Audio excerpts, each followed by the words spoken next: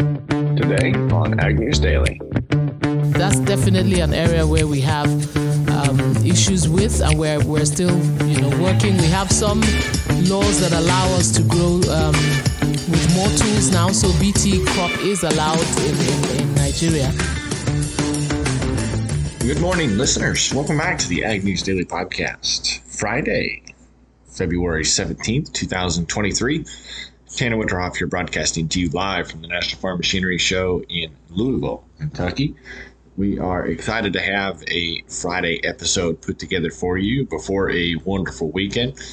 Delaney is going to catch back up with us next week as things go there, but hoping everybody is having a great start to your Friday. Yesterday at the National Farm Machinery Show, I had mentioned Wednesday the crowds were very impressive, and Thursday I felt like there was even more people present. There was times to where lunch lines were very extended. There were booth lines. It was almost hard to walk between people. So really good turnout down here in Kentucky. Had some rain, a couple of flash flood warnings here in the area, but ultimately once we got to about the noon hour, everything was clear and smooth sailing. So glad to hear everything is going well at the trade show. Hoping to get some total attendance numbers to share with you next week. But ultimately, we are having a good time down here. Rural economy is slowing down. Obviously, we've talked about that on the podcast before. The Department of Natural Resources, and combined with Creighton University, put together their Rural Main Street Index that we have talked about. The RMI for February sits at 50.1. That's down from 53.8 that we reported in January.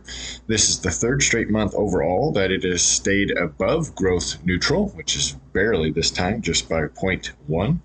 The index ranges between 0 and 100. To remind you, 50 is neutral. It is generated by the monthly survey provided to bank CEOs in 10 different Midwest states to get their opinion on this area. Only 7% of the bankers reported improving economic conditions in this report, and 85% indicated that there was no change in the conditions from January. So that would be why things did not change a lot for us. Farmland prices, however, are continuing to go up. The price index decreased a little bit from 66 in January to 63.5. This was the 29th straight month the index had advanced above 50, so still positive above the net neutral, but it is a smaller margin for the month that we are reporting today in February.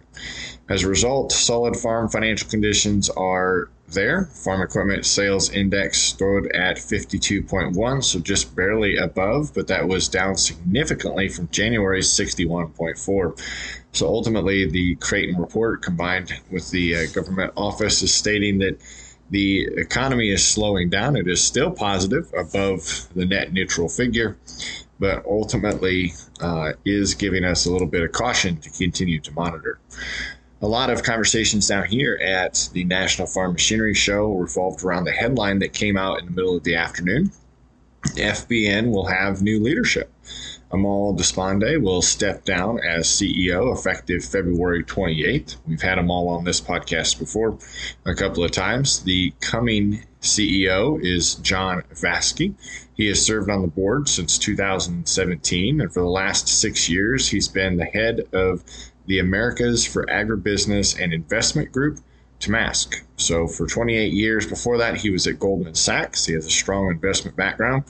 FBN stated in their press release that Vasky aims to lead the company's next chapter with a focus on long-term, sustainable, and profitable growth by empowering family farms around the world. So quite an interesting thing there. Having grown up on a farm in Iowa, I know firsthand the challenges of the work that farmers do and recognize deeply the impact that it has on the broader economy. Amal and his team have empowered farmers to enhance their livelihoods, was a quote coming directly from Vasky. Of course, as we wandered the trade show, a lot of speculation around that headline, and I'm sure there's going to be more news. The same announcement came out And Amal stated that FBN was founded with the mission to improve the profitability of family farms and assist the great small business entrepreneurs in rural America.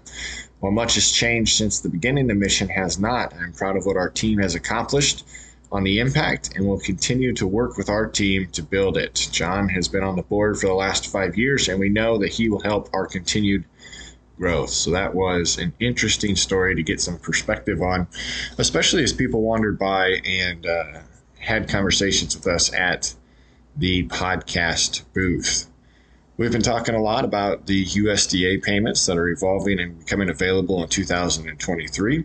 CRP is one of those categories. The USDA has finally announced their details in regards to additional funding coming out of the Pandemic Assistance Revenue Program. Unlikely, or just unlike, the Emergency Relief Program, ERP, the PARP, is the phase one where farmers did not have to do anything in order to get signed up. PARP now might be a little bit more difficult for you to figure out if you can qualify.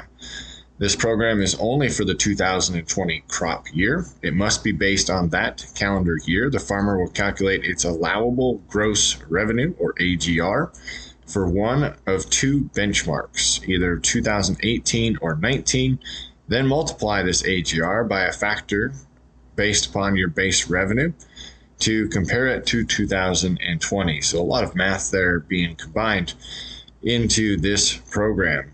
It works to be about an 85% guarantee of your historical income. So it'll be interesting to see as more information comes out on that program. But like I said, CRP is also in the news because their new details for sign up in 2023 were just announced. Farmers and landowners can begin applying for this CRP program at the end of the month. The sign up will open on February 27th and be available through April 7th. The USDA offers CRP as a voluntary program to use as a tool to help agriculture communities invest in the long-term success of their area. The USDA Secretary Tom Vilsack was quoted saying CRP has continued to be a great fit for farmers with less productive and marginal ground, help them reestablish valuable income from the land, and help us improve water quality, prevent soil erosion, support wildlife habitat, and more. So the general CRP obviously has long-term commitment availabilities. That has not changed, but continuous CRP is getting a little bit of an evolution. People can enroll in that throughout that period during the year and look at continuous rollover options. Obviously, through the FSA, several additional enrollment opportunities are coming for you. So continue to watch those. And there are some tag-on programs, such as the Clean Lakes and Rivers Initiative, State Acres for Wildlife Enhancement, Farmable Wetlands Program, and more. So continue to check those out at your local FSA office. Just a couple more headlines for you here Friday morning. There is looks at a U.S. farm export forecast telling us that we are looking at a 12% reduction over the next 3 years.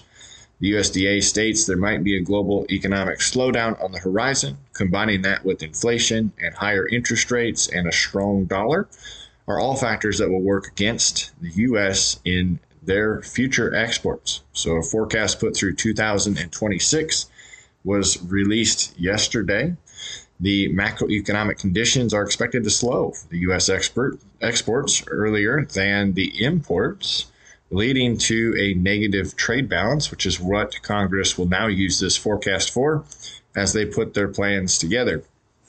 Exports will decline across the board. It's not just one crop, according to analysts. They are looking at grains and soybeans, though, potentially being hit the hardest. This may start to see an impact as early as November of 2023, and that may affect commodity prices as well.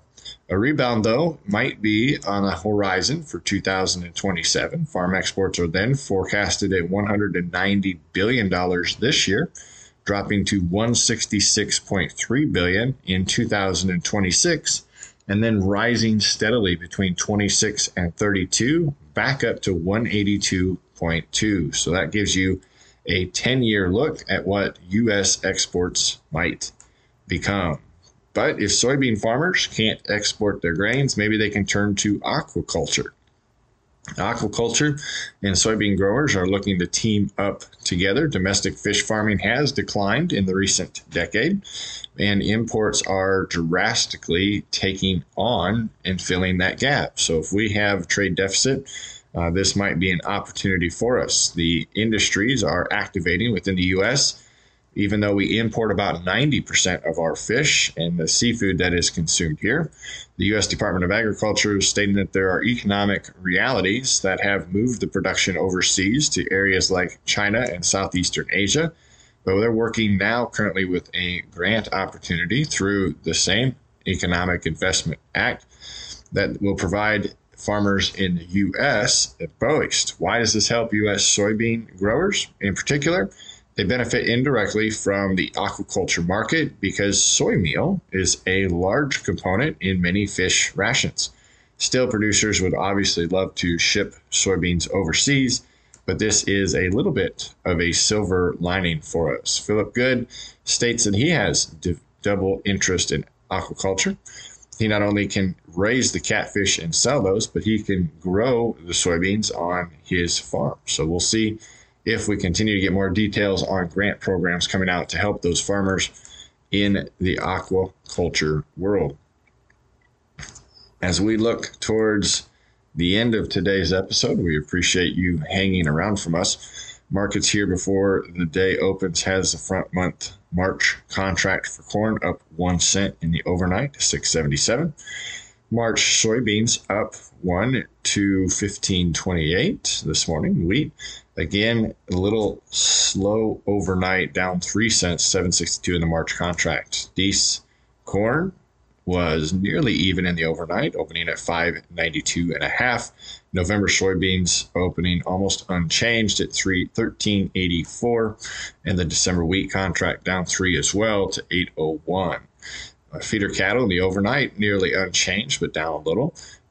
April 23 contract opens at 190.60. Other than that, hogs and lean hogs look unchanged as well. So great start to our Friday. Hopefully everybody's got good weather and good plans for your weekend. Let's turn it over to our Friday conversation before you have.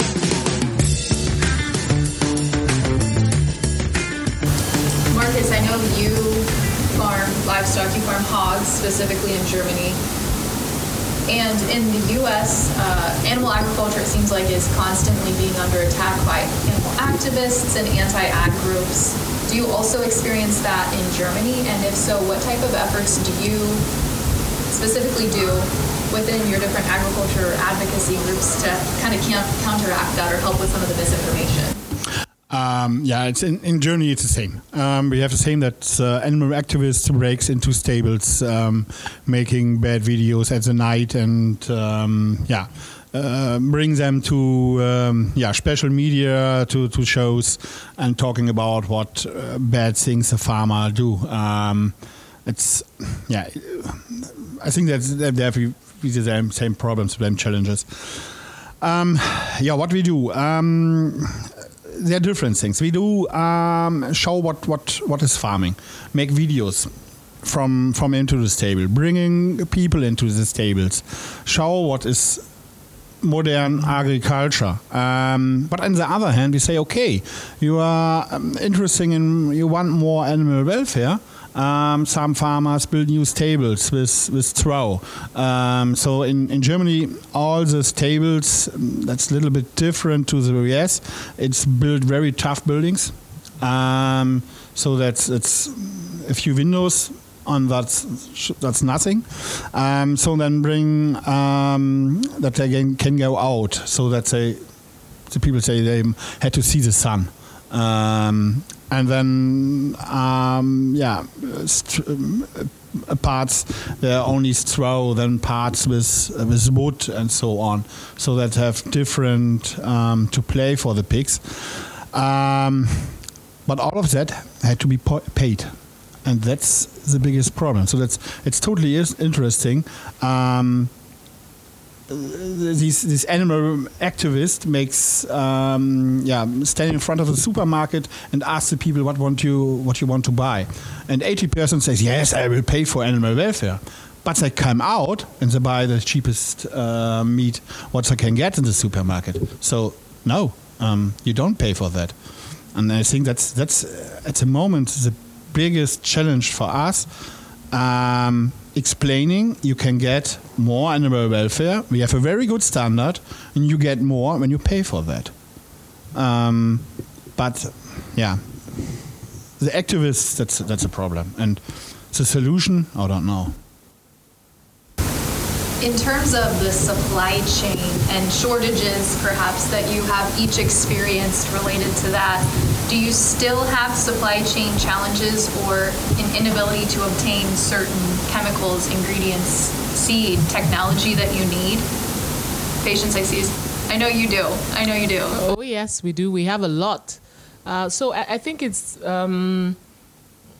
very vital input we need is seed. So technology, that makes us gives us the advantage of drought resistance or better genetics of crop that's could eventually cause us to have higher yields.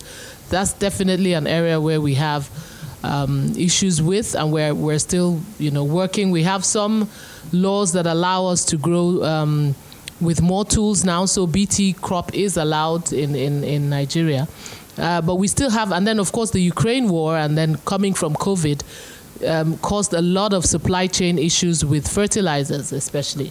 And so we had fertilizer prices hitting the roof. We have issues with even our powering of stuff. So diesel prices go up. We are a very peculiar country where we have crude oil, but we export crude and import refined diesel or petrol. And so with the war in Ukraine, that has caused us a lot of issues. And so farmers really did struggle through the year. And so there's a lot of, there's so many places where we could still work to get a better supply chain, so to speak. Guillermo? Yes. I will talk about our tortilla consumption. That white corn, we are banned to plant GMO corn, and I think we don't have to in sowing GMO corn in Mexico. I think we have lose the battle, and we don't. I think we don't need GM white corn, because we have excellent hybrids.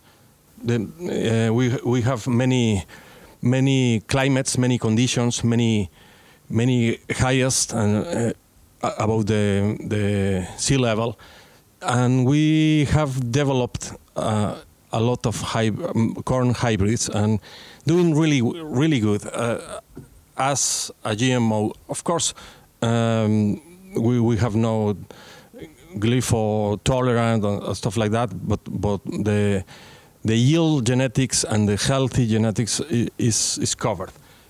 So that's, I think it's not a problem, but we have a lot of issues about that, because Mexico is center of origin of corn. So we have many kinds of corn: yellow, blue, black, red, paint, and beautiful ones. But there are no precise.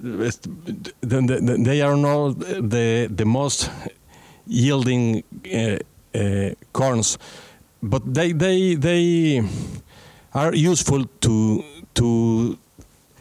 do some crosses and take advantage of the hybrids, the hybridization. That's about the seeds.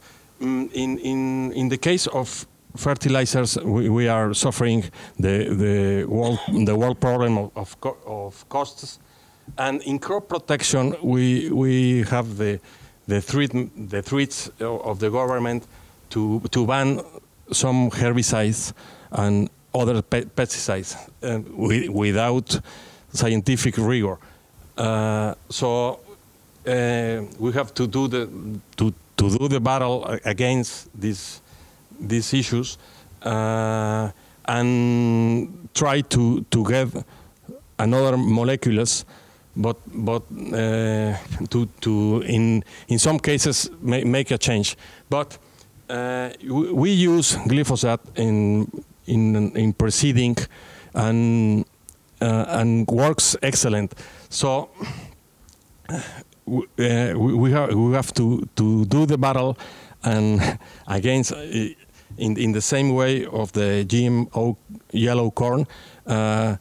We have that problem with the government. Marcus or Pila, do either of you have supply chain challenges that you're still facing? Yeah, and that's the most of them is the same. We have the problems with doubling the diesel prices, doubling the fertilizer prices. So that's not for our farms in our region because of the livestock farming. So we have a lot of manure. For us, it was not a big problem. It was very nice to sell the wheat with a double price. But for diesel and so that's the same. For us was more the bigger problem that we as a farmer for producing food are the first step in the supply chain because for for the pigs, for the pig meat, we get not the money we need for that. So and that was one of the biggest challenges the last 2 years or 1.5 years. Yeah. In Argentina, we shouldn't, but we have sometimes because of the wrong decisions of the government. You know, they used to interrupt sometimes the fluxes of import-exports. Thus, make a inconvenience, but we shouldn't. Okay, last question we're going to take here today before we wrap up is, how do each of you view the United States as far as competition on the global market? Do you think that the way United States does trade with your countries or in the world market is fair? And are there any issues that you would like to address within the way the U.S. does business?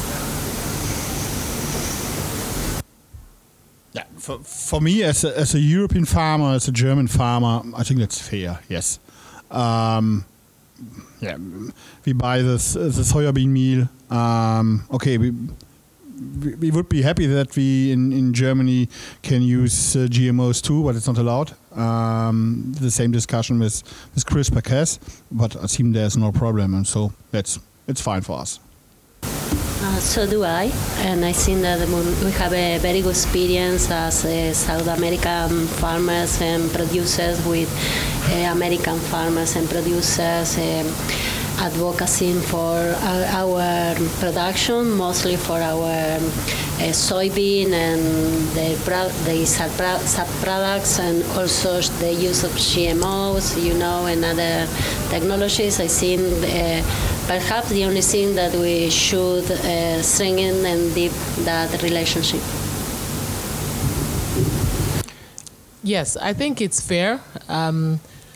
What I think about global trade is, it's balance, right? It balances itself out. In Africa, for instance, we use tons of wheat, millions of tons of wheat, and there's wheat that can grow in Africa. Trade is really a give and take, right? So I think it's fair agriculturally that if you produce efficiently, you can sell your surplus, basically. But I just always believe that there needs to be a balance. And then, African countries need to up their game in terms of production so they can even have something to bring to the table to trade in order to get that balance. We have, since NAFTA, about 30 years of treatment. I think the best the best economist from Mexico has been being part of that negotiations in the past. I think we have a fair platform to do a strong agreement, and we have that platform to go in that's to do the in the following years. So I think is fair because we have very the conditions are very good for both parts, and there are an equilibrium in different commerce things in cars and feeding. It's agreement in both sides, and I think it's fair and it's important for our country and for United States as well. Great. Thank you guys so much. Thank you for all the NAFB members for hopping on with us. We really appreciate it. And thank you to all of you for your time, sharing some of your thoughts about each of your respective countries.